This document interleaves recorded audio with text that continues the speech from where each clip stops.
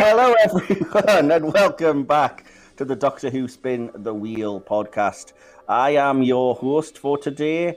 I am not the Ancient One, though I probably do look a little bit like him. I'm Mike, and I've taken over hosting duties for this one because Will isn't here. But I am thrilled to be joined by two very special guests from the We Pay for Your Floor podcast. Hold on. I'm a co-host here. Yes, of course. But I wanted to introduce the two of you together without starting an argument in the couple. That's fair. So, Andy and Phil from We Pay for Your Floor, welcome to the podcast. Hello. For those of you who've been watching or listening to Spin the Wheel for a while, you may recognise Phil as the name of my boyfriend, who this unfortunately is. What? No. Oh, God. Who agreed that? You did 7 years ago. You can leave whenever you want. Nah. Fair enough. This is going to be a lovely. This is going to be a lovely episode of me playing third wheel. But suffice to say, I'm basically replacing Sarah for the day. So basically, yeah. I should have asked her for advice on how to deal with the two of you. But anyway. Oh, I should have got my ukulele and done our theme song. We didn't We're get not you to taking do the wheel over. one. No. Anyway, so yeah, believe it or not, this is actually a Doctor Who podcast. If you couldn't tell from finding out last week and from my hilarious little avatar here, we are reviewing the episode "The Curse of Fenric" today. Which, when Will told me, let me tell you, Phil will be able to tell you because he was there at the time. When Will told me that this is what it landed on, I pretty much jumped for joy. I was like, yes, I got my favourite. Because this was one of my selections for the wheel. Spoilers. Yeah. You looked at me and was like, "You're going to be really happy." I was like, "Why?" It's either going to be something really bad or something really good. It's like, is it Black Orchid? Please let it be Black Orchid. Oh, that would have been awesome. That was one of Phil's selections. Oh, nice. Phil just woke up and chose violence that day, clearly. Which is funny because he normally wakes up and chooses laziness. Hey man, I can relate. I'm not saying anything about that. But, so as I've been mentioning to these guys before we started recording, I have actually now seen two versions of The Curse of Fenric ready for the podcast.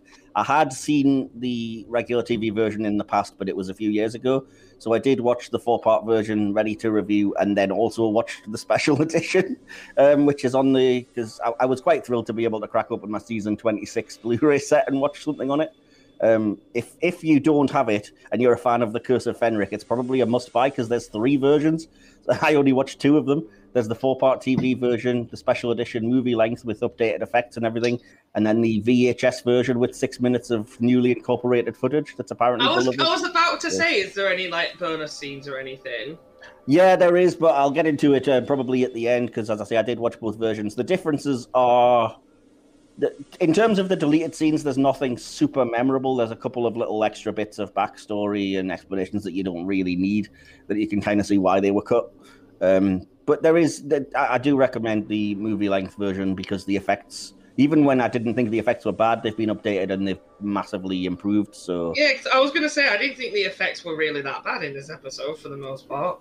No, well, there's a couple of things, like the best example I can think of when I was looking it up because I was curious was in I think it's part 1 when the runes start to glow, maybe part 2.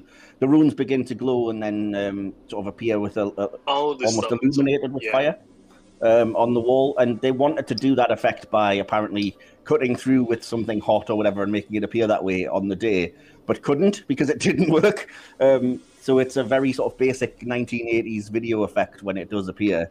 And on the newer version, it really is like it looks like something's burning them in, and there's sparks and flame and everything. So that's just a quick example of one of the differences. That's kind of cool. That sounds yeah, it's pretty cool.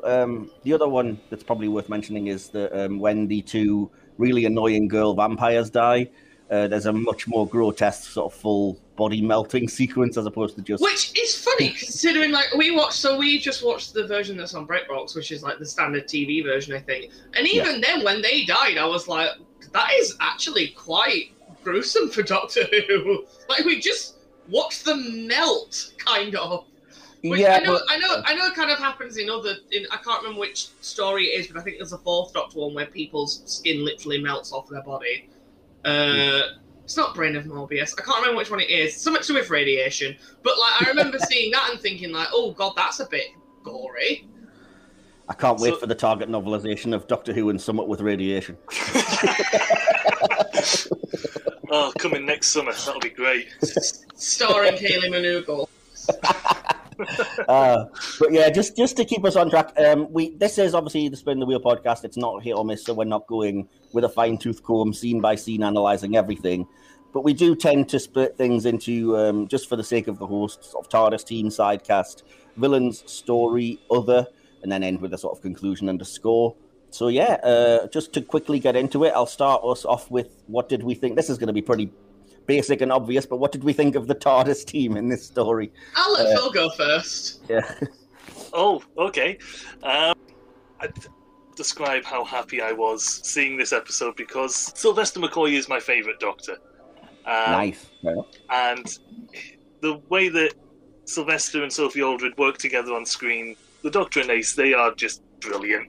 They are fantastic together. It gives me the warm fuzzies. Just any time they're on screen together, or just any time they're together, it just makes me happy. Excellent. Yeah, they've got their fans. And what about you, Andy? Are you similar? Pretty much, yeah. I adore Seven and Ace. It's one of my favourite TARDIS teams pretty much ever.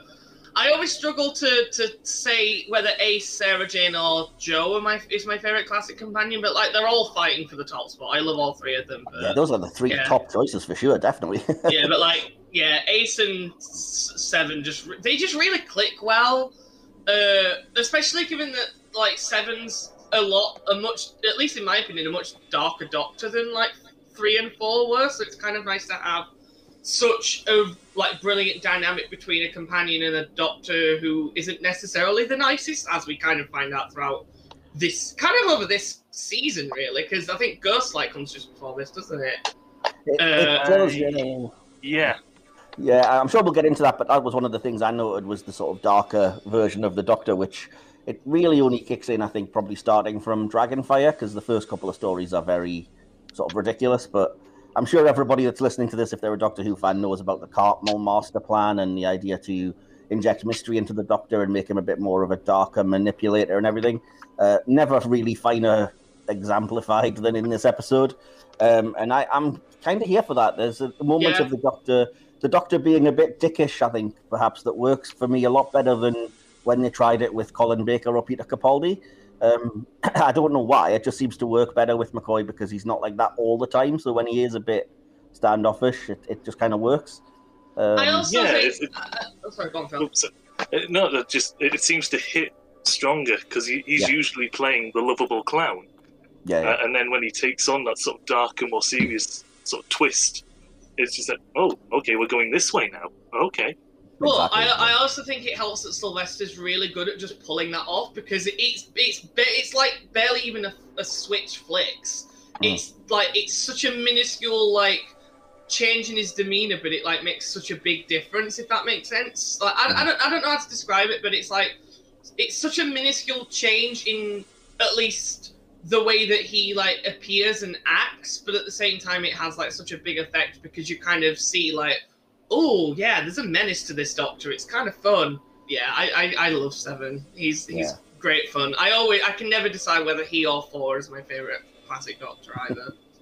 He's definitely. I don't understand. There's people that I speak to, and there's a podcaster I listen to who don't like the 7th Doctor's era, and I just don't understand that train of thought, that logic at all, because it's brilliant for the most part. I mean, even the episodes you don't like came up and they linked to the overall story in here.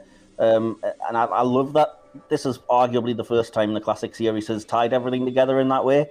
So even like I personally like Silver Nemesis, even though it's not a popular episode, and I completely forgot that it was tied into this story. So when they mentioned, oh yes, it was the chess set in Lady Pinefort's study, I was like, yes, justice for Silver Nemesis.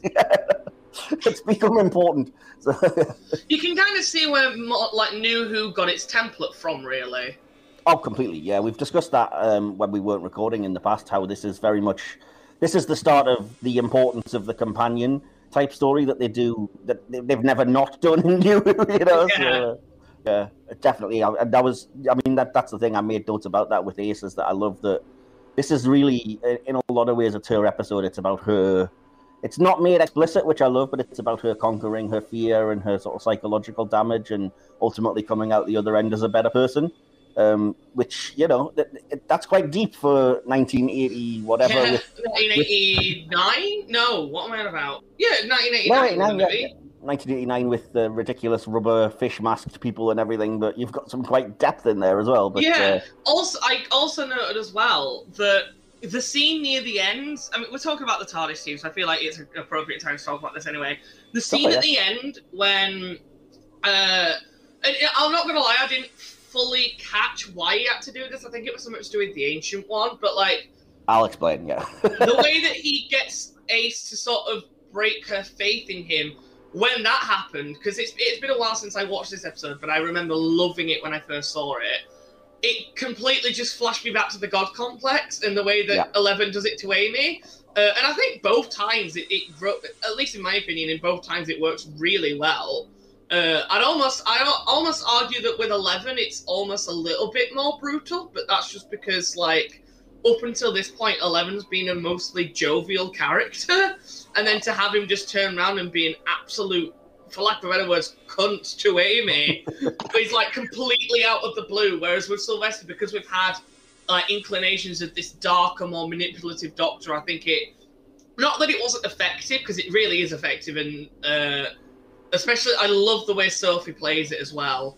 So yeah, sort of afterwards. Just to give the counterpoint to that, I actually did make the note that I think this works better than in the God Complex, because it's so much more brutal. It's not about, like, 11 is very much, oh, I'm making you think I'm great, and I'm not. I'm just a fuck up, for want of a better word, and I can't really protect you. Whereas this is way more savage. It's like, oh, she's... Actually, I guess in this instance, he is literally, like, berating her, which is quite hard to watch.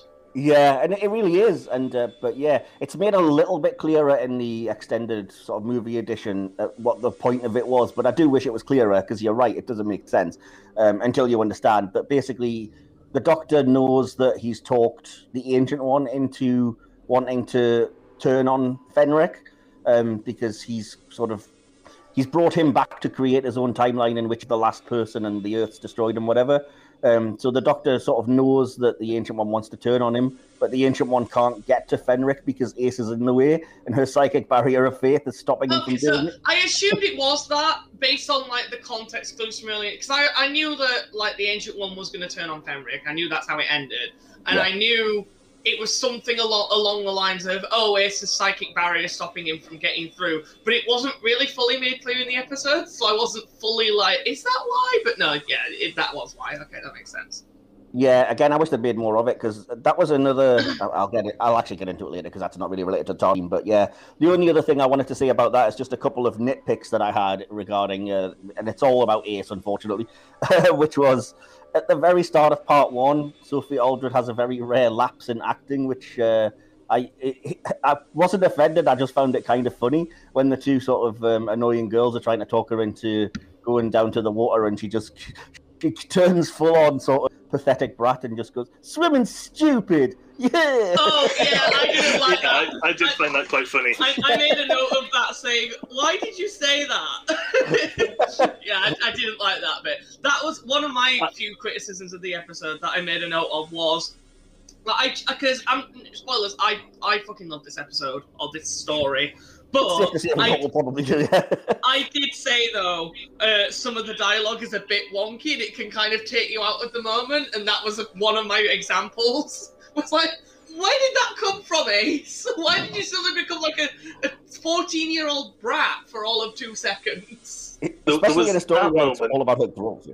Sorry, go for it. Oh, sorry. No, go on. No, I was just going to say, it's in a story that's all about her growing up. Her acting so childish is so jarring, but yeah, go ahead. What were you going to say? Yeah. I was just going to say, that this was really stupid, but around the same sort of scene when she said swimming is stupid, and then there was just that pan to the dangerous undercurrent sign, which for some reason that got me. I found it that that is a fair warning, but it just looked silly. Just this massive sign. It just looked a bit out of place. Imagine if it had cut to the sign and it just said "swimming stupid." That's what I'm doing after this is done. If you make that, can you send it to Mike to make it the thumbnail? Swimming stupid, and that's the thumbnail for the episode.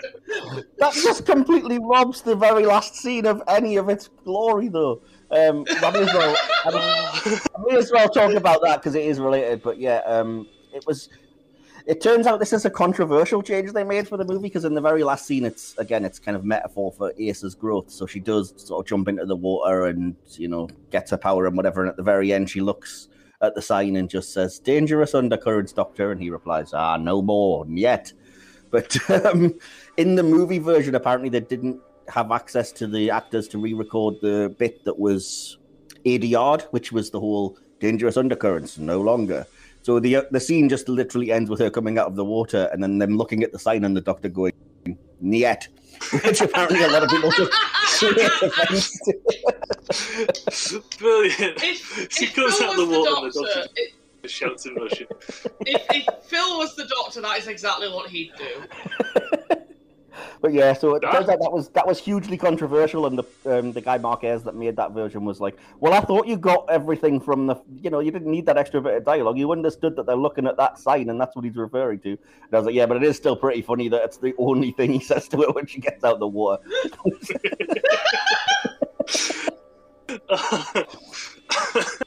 Yeah, Phil, next time I get out of the shower, please just yell "niet" at me.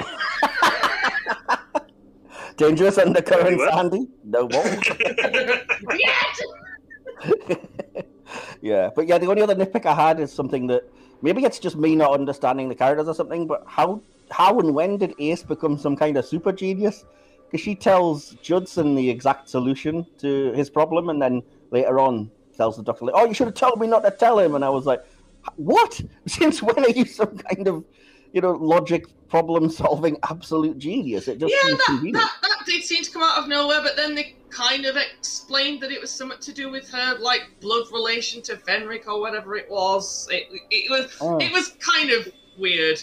They also mentioned that she should learn basic computer sort of logic in school. Yeah. And obviously that, decades after this story takes, she sort of understood. That's true. Sort of rudimentary, for lack of a better word, technology at the time.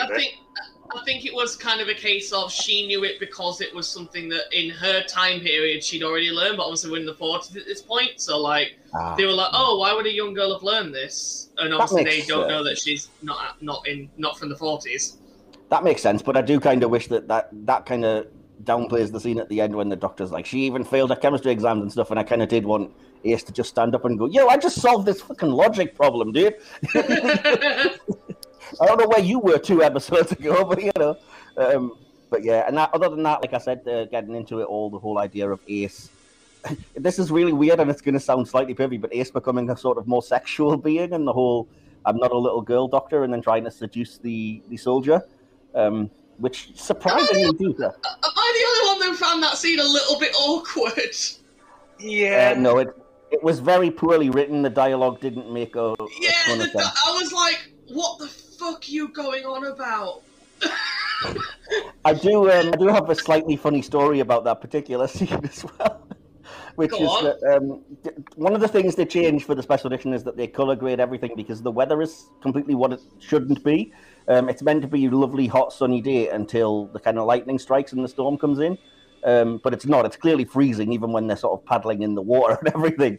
And in the scene when Ace seduces the soldier, it was scripted as, "It's so hot, my clothes are sticking to me." But they changed the line because everybody on set that day just burst out laughing every time she delivered that line. Because clearly she's fucking freezing. So that's why the line is now like, "Oh, the wind's so cold, it's ripping through my clothes," or something like that. Because, yeah, they just couldn't sell the fact that it was supposed to be a hot day. Oh, that's funny. What was I going to say? I mean, in all fairness, I did make a little bit of a note of how that really, really awkward dialogue when she's trying to seduce that soldier does kind of come back at the end because she mentions, I think one of the things she mentions gets brought up at the end, and I think it ended up being related to some of what that happened in Ghostlight or something, which, fair enough. But at the same time, it was like, what are you doing? What? That was another note that I found again in my research, was that the order of episodes for this season was all over the place. So when she references at one point the sort of spooky house in Perivale, it's supposed to be foreshadowing Ghostlight, but now it's actually a reference back to it because Ghostlight just happened. So it had already happened, and likewise, the Doctor wears like a duffel coat in part 1, and then takes it off to reveal what would have been his new kind of darker costume and would have been a big reveal moment. But this is like the 3rd episode he's worn it in, so that makes no sense anymore. That's just completely flat, which is a shame. But yeah, I'm used to this episode order, but it is kind of annoying when you hear things like that they tried to do and then couldn't. That's neither here nor there. That's just a bit of geekery. But getting into the side cast for a second, because that's the next thing on here, and I'm going to have to be savage for a moment because this is my biggest bugbear with the episode. The 2 actresses who are playing the girls who end up turned into vampires, until they get turned, they are the worst actresses I've possibly Oh my god! Yeah. What are you on about? I thought they were absolutely amazing. They looked up the clueless, annoying twats very well. They did their roles perfectly. There were such terrible actors, though. It was so stilted and so ridiculous, and then I couldn't bear it. And then weirdly, when they get turned into vampires, they start acting a little like almost better, which is weird. Apart from that one that still just has a deep Cockney accent as a vampire, which is the least threatening thing for a vampire ever. Come over here! I'll bite your neck. I will. But yeah, so that was the only issue I had with panic for a pound, innit? Here, I'll screw you up worse than Pat and Frank Butcher. Get out of my pub before I bite your neck, you wanker! Oh, nice. Excellent. No, because now I'm just picturing Peggy Mitchell as a hemophore. I think that's what everybody needs. Queen Vic just becomes a Norwegian sailing ship theme.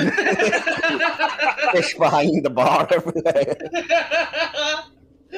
You go down in the cellar where all the booze is kept and there's just Fenric there playing chess. That's how he accidentally opened the flask. Yes. They thought they were changing the barrel. Let me just get them wine. Oh shit, Fenric! Oh. But yeah, no. The other reason that bugged me is because they're full on like London girls, and they say they've been sort of evacuees and whatever. But the story takes place, which was a bit of a thrill for me, in Northumberland, which is where I am, which is where I'm from. So I was like, yay, Northumberland. But then there's not one single freaking Geordie accent in the entire thing. No. The closest you get to, I think, is I've forgotten the name of the old lady, but the woman that the 2 girls were staying with, she had a bit of an accent, but I wouldn't call that a Geordie accent. It wasn't a freaking Northeast accent. No, not at all. I think it was more sort of stern old lady generally. I think her name was Mrs. Hardacre. But Can I just say, I know you're not meant to, but I kind of loved her.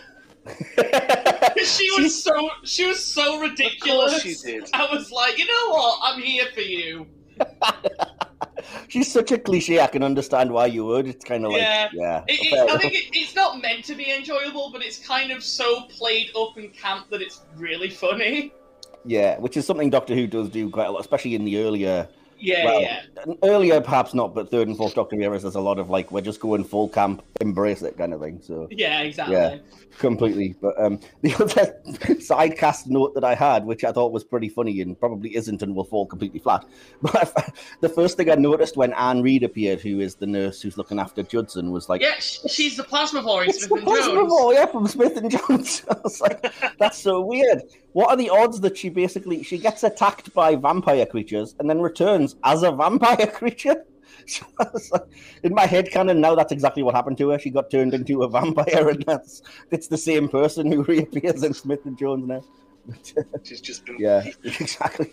Why she needs a straw, I don't know, but we never really understood that at the time. She's getting old. She can't bite quite as well anymore. Yeah, she can't bite. Thanks, She hasn't Alex. got mouth hands. You know what can you do as a vampire without mouth hands? Fair enough. Speaking of which, just off the back of that, and we'll probably talk about it more when we talk about the villains, but the fact that they kind of like bit people with their hands, which was kind of bizarre. All I could think, especially like near, like in parts 3 and 4, when they're kind of hunting the Doctor and Ace down and they're walking around, all they do is they walk around with like their hands up, and I'm imagining that's something to do with the makeup, so they didn't like accidentally damage the nails or anything. But like, all I could think was, why are they just the faceless man from Pan's Labyrinth? I think this is a really nerdy deep dive, but I think the reason that they use hands is a censorship type thing. Because, and this is really pathetic that I know this, but I know that in the Spider-Man cartoon of all things from the 90s, they had the character they had Michael Morbius, the living vampire, in it, but they said he wasn't allowed to bite anybody or say the word blood. So he just literally wanders around talking about how he craves for plasma and sucking blood through people's faces with his hands. Oh, I think I remember this. Yeah. I think I remember that. I was like, this makes no sense. The character clearly has fangs and is a vampire, but they're not allowed to do any of the vampire things with him. So it just comes across really weird. So I've got a feeling that was what happened here, was like they were going to do vampire bites, and then the censors were like, oh no, you can't be doing that. Dear. But yeah, on the last note I had about sidecasters, that I just wanted to make a note that I think Nicholas Parsons is really outstanding in this story. Yes, he was great. Especially for somebody who's more of a light entertainer. More time on the show. I agree. Yeah, completely. Every moment with Nicholas Parsons on screen, I was just like, right, full attention. Yeah. The man was brilliant. He was fantastic. The scenes. Is he dead now? Yeah, he was the host of Sorry I Haven't not Sorry I Haven't a Clue. Just a minute. Phil, you'll never guess who's dead. Oh, don't you start. Lots of people, Andy. Come on. That's a Sarah in-joke thing with Phil. It's a we pay for your floor thing. Oh, well, you're taking over the bloody podcast again. But no,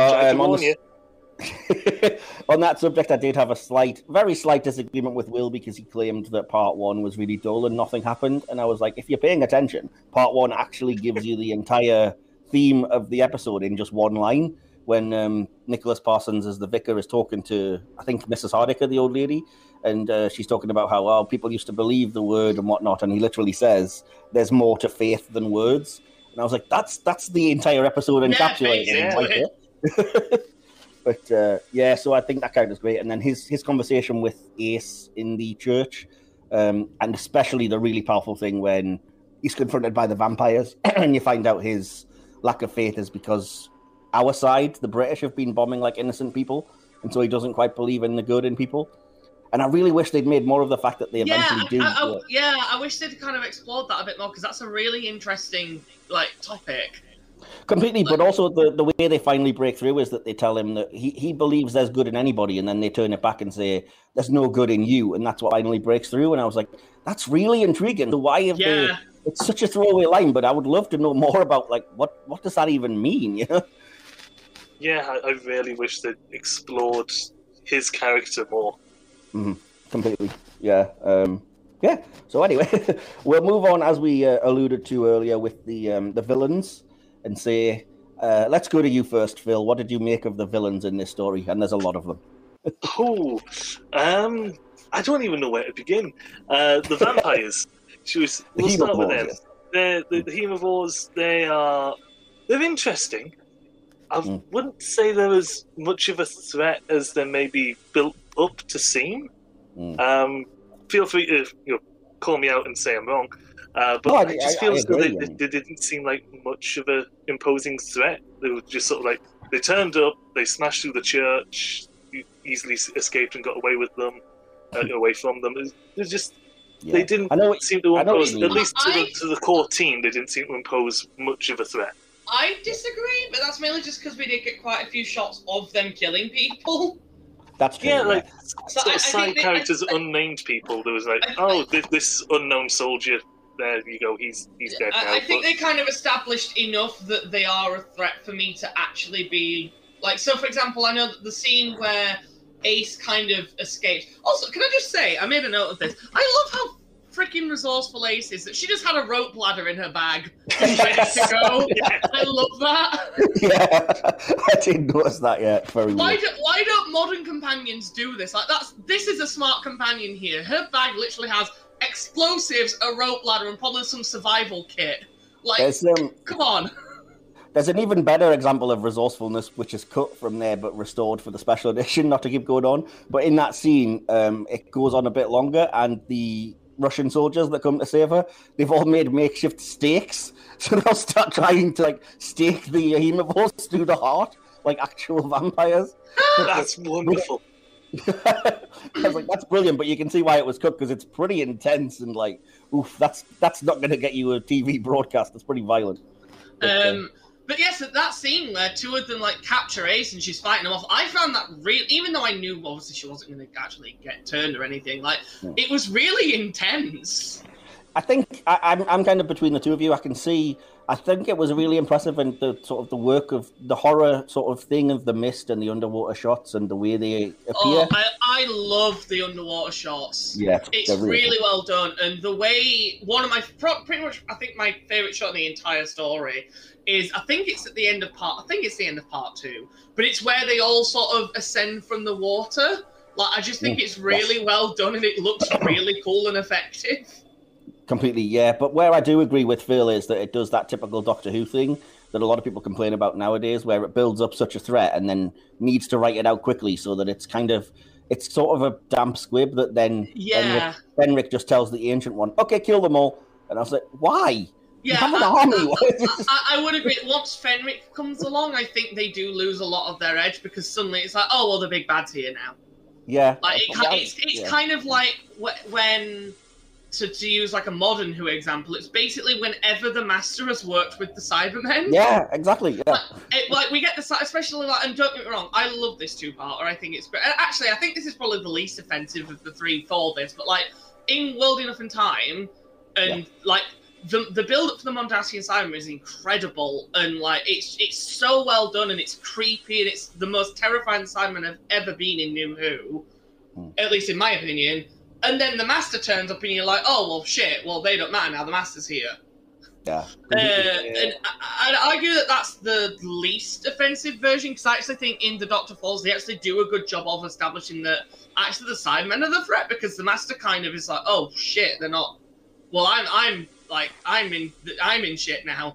Like, they kind of twist it, but in Dark Water, Death in Heaven, and especially in The Timeless Children... Yeah, that's really prevalent. Where you've got the Cybermen who, especially, I quite like the Cybermen design for the Whittaker era, like the essentially the Cybermen Timeless Child. We covered that in Hit and Miss. But then like the Master's there, and suddenly it's like, oh well, the Cybermen really aren't that big of a threat, are they? Because the Master's here, and they're obviously the more important one. And I feel like this is kind of an example of that. It's not even just the Cybermen. I would argue they do that often. The Daleks, whenever Davros turns up, is another example where it's like, oh, there's an army full of Daleks. Then Davros shows up, and it's like, never mind, we'll just dispatch them somehow off screen, you know. But yeah, I agree. But at least like Davros isn't turning up every other series. In the classic series, he was in every Dalek story after Genesis. In the classic stories, yes. In New Who, he's only appeared twice. Yeah. But I'm talking in the classic series, it was kind of.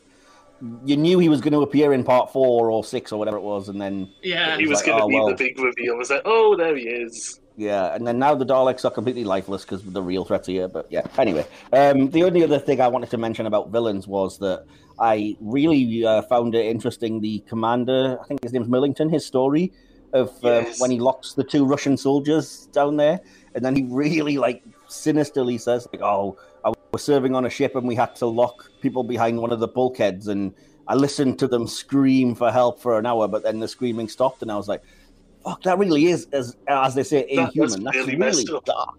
Yeah. So he was a bit of a pillock. I love that that's in all this sort of like the story about ancient evil and the worst kind of darkness. It's a human being that's like arguably the most chilling part of the story. I was like, that is messed up. I found that as well. As I think it's just after that scene, but how casually he just shot that man in the leg and was like, well, you're not doing that, and just shoots him. And what? Also, correct me if I'm wrong, but I feel like this episode has way more sort of use of guns than I remember in a lot of classic Who. Yeah, probably, but it is a military base. So. True, but it's a like, military base during World War II. I wasn't expecting it to be like so gratuitous with like the amount of shooting that ends up happening.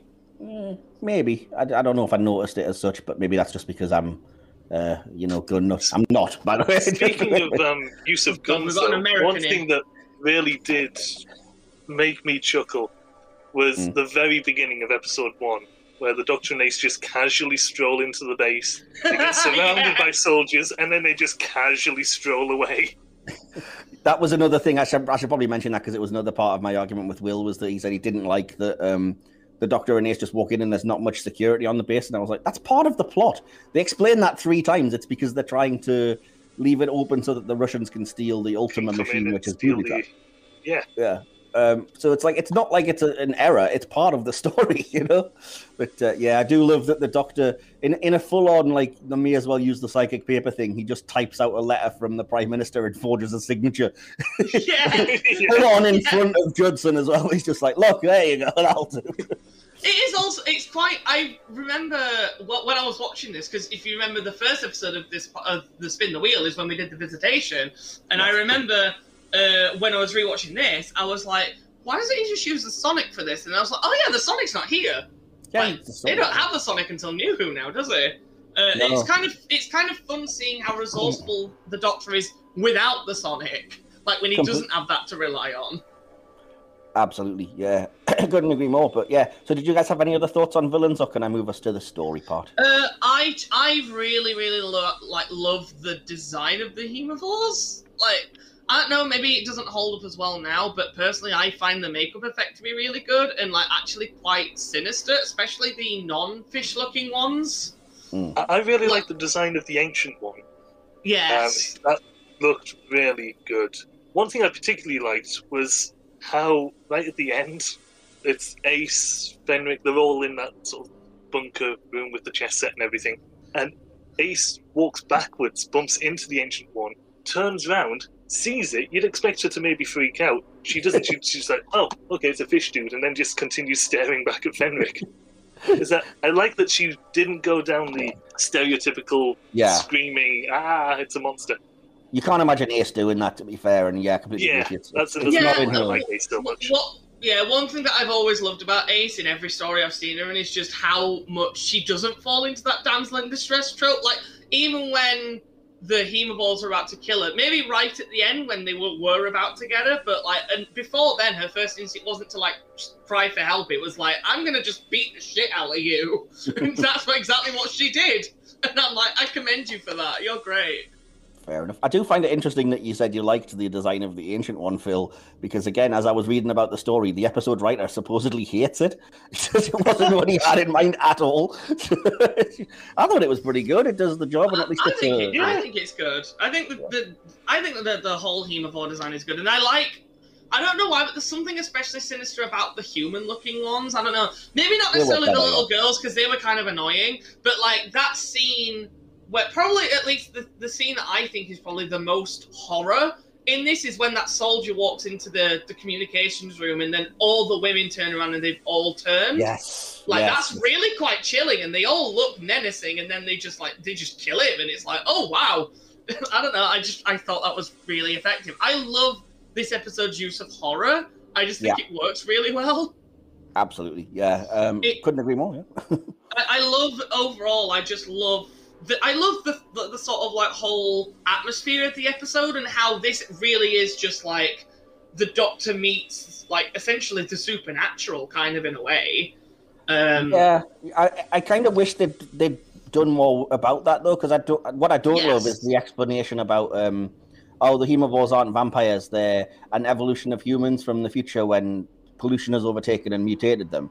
And initially I was really resistant, because I hate when Doctor Who does that, and it's been done so many times with the dregs and the Toclafane and everything, that I was like, oh, I hate this. But I found it fine, because it was saved at the end by the fact that timeline is negated because the Ancient One kills Fenric, so it doesn't actually happen. So I was like, okay, I'll let you off with that one, because at least you've sort of explained it was a possible timeline and now it won't occur. So, but yeah, I never liked the sort of we're going to do something supernatural, but give it some kind of weird time travel or alien explanation. Just embrace it and be like, well, it's it's vampires, whatever. That's what I really want Doctor Who to do one day, is literally just have vampires and have them be vampires.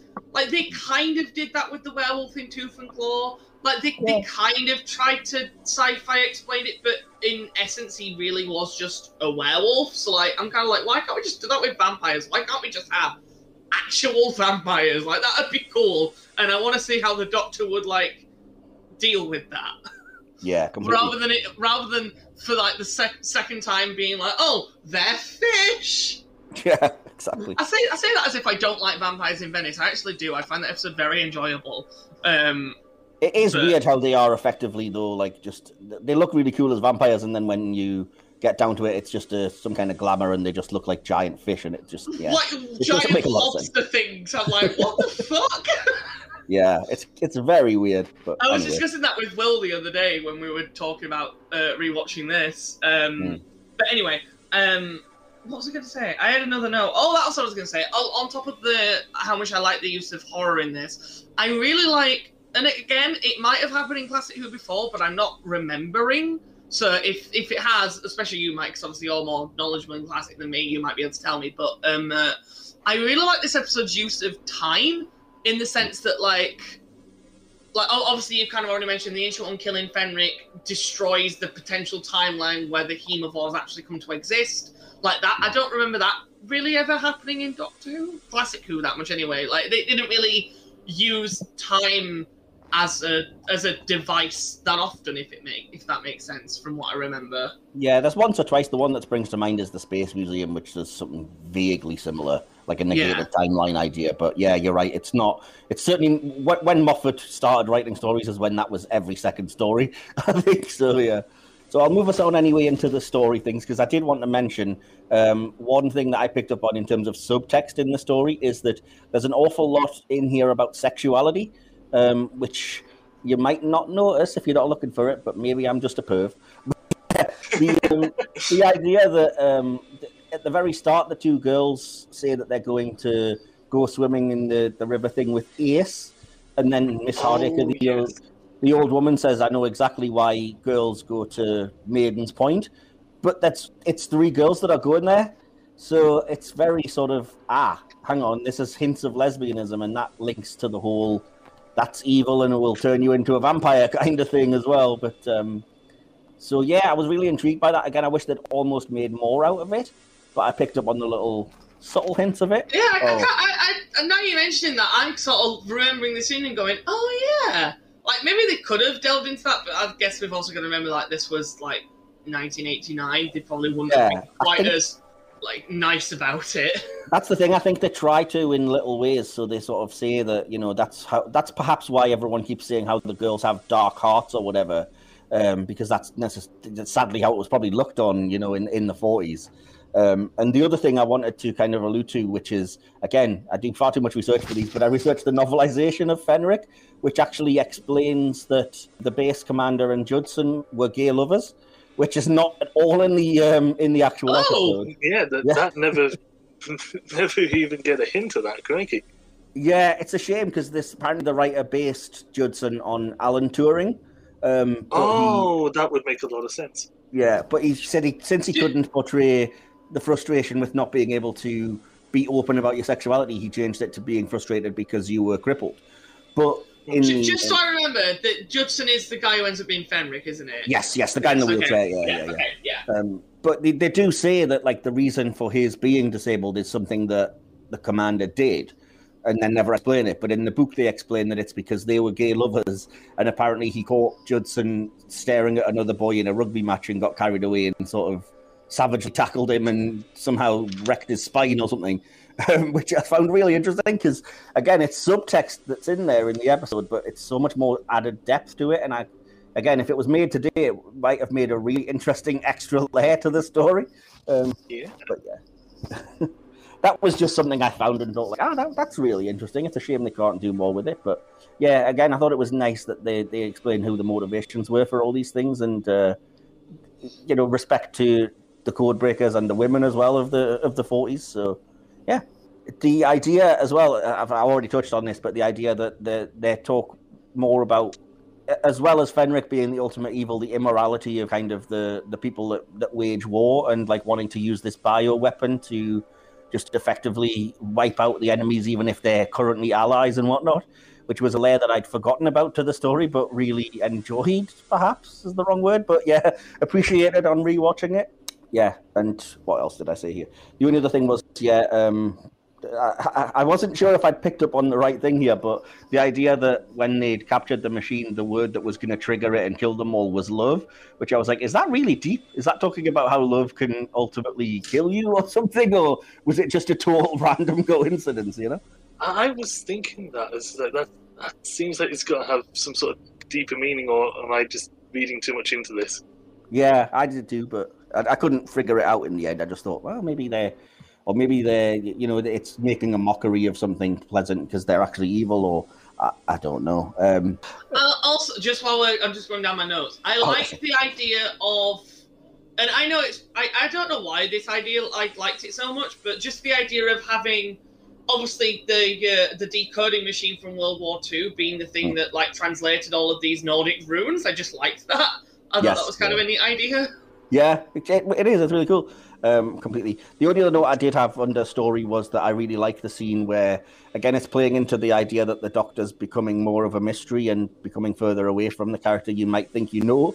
So it's the scene when, I can't remember the name of the character, but Audrey's mum basically asks the Doctor if he has any family, and he says that he doesn't know, which I think is really interesting. That's a complete sort of, compared to the second Doctor, who was like, yeah, I remember them if I close my eyes, but you know that they live in me, and he thoroughly remembers who they are. To this point with the seventh Doctor, where it's just like, I don't know.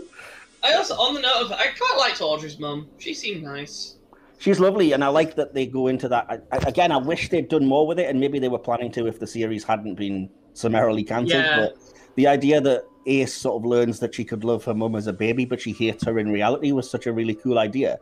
And we never get an explanation for why she hates her mother, unless I just haven't seen that episode. I don't think it's ever really... I think they maybe mentioned it a little bit more in Survival, but that's like the next story, and that's it. I haven't seen that one yet. But yeah. Again, there's such cool, ripe things to explore there, and it just makes it sad that there wasn't more time given to these characters, but yeah.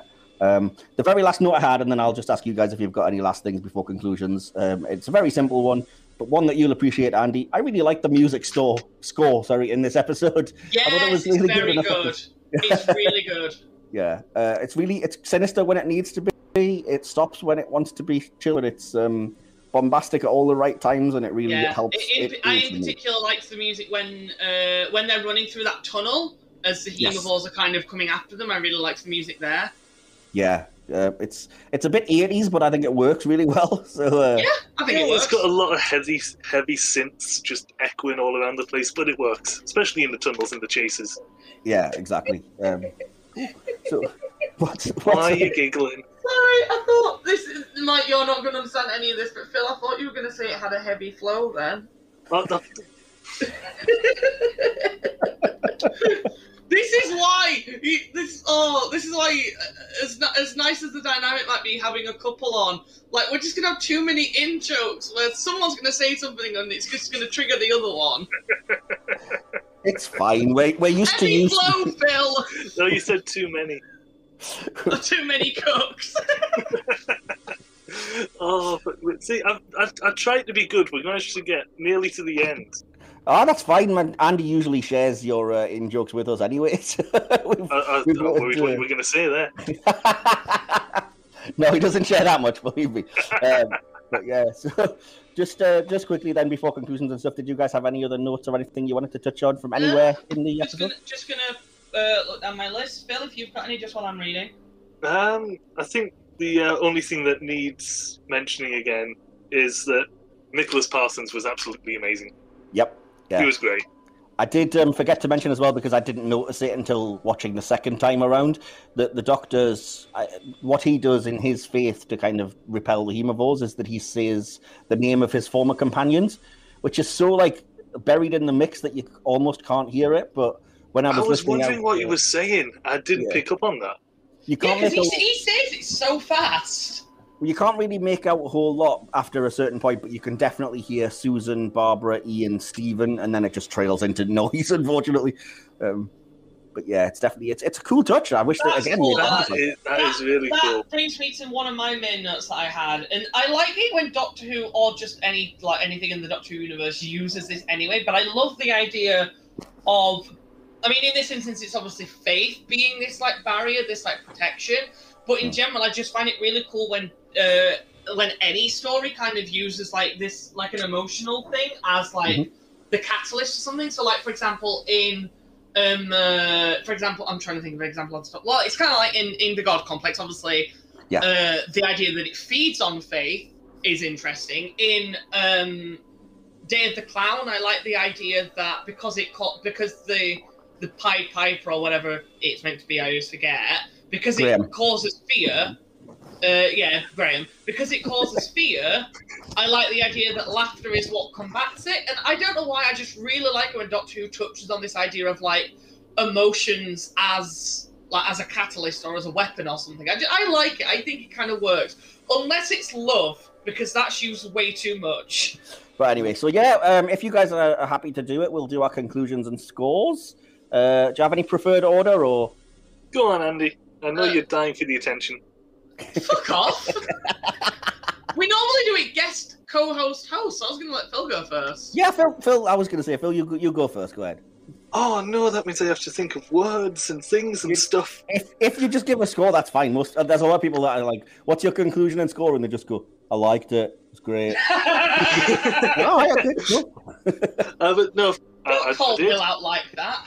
You leave him alone. But no, I liked it. It's great. Fuck off. Fuck right off. But no, it was really good. There's some silly moments with the dialogue maybe not landing quite as well as it could have done, and maybe some parts of the story that, like we've already mentioned, could have maybe been fleshed out or explored a little bit more in detail. But overall, it's a really strong story. I'd probably give it 8, 9 out of 10. We'll go 8.5. Yeah, split the difference. Oh, fine. 8.5 is fine. 8.5? Okay. Andy, you go ahead then. Okay. I wrote a full conclusion. So I wrote, one of my favourite, if not my favourite classic story. Just so you know, favourite in my eyes doesn't necessarily mean that I think it's the best, but at least subjectively for me, it's probably my favourite. I love it so much. Anyway, the conclusion. One of my favourite, if not my favourite classic stories. I love the plot. The creatures look menacing and creepy. There's a lot of great use of horror that really builds the tension and actually does like generally creep me out a little bit. 7 and 8 have a wonderful dynamic, and I love how much it plays a huge role in not just the plot, but the story of the season as a whole. I love how elements tie in together to make Ace's character arc and why the Doctor chose to travel with her. It's a story that I can rewatch and never get bored. The pacing is practically perfect, and overall it's just extremely enjoyable. Some of the dialogue is wonky, but I really don't care when I love the story as much as I do. Perfect 10. Awesome. Well, I'll do the same as you. I give a conclusion and a score. So I said, so good, all in capitals. A perfect encapsulation of what the show could do at its best. Combining deep themes and ideas with a glossy sci-fi horror coat. Perfect long-form storytelling, enhancing the whole era and reinforcing the Cartmel master plan, making it all the more tragic that this is the penultimate episode of the classic show.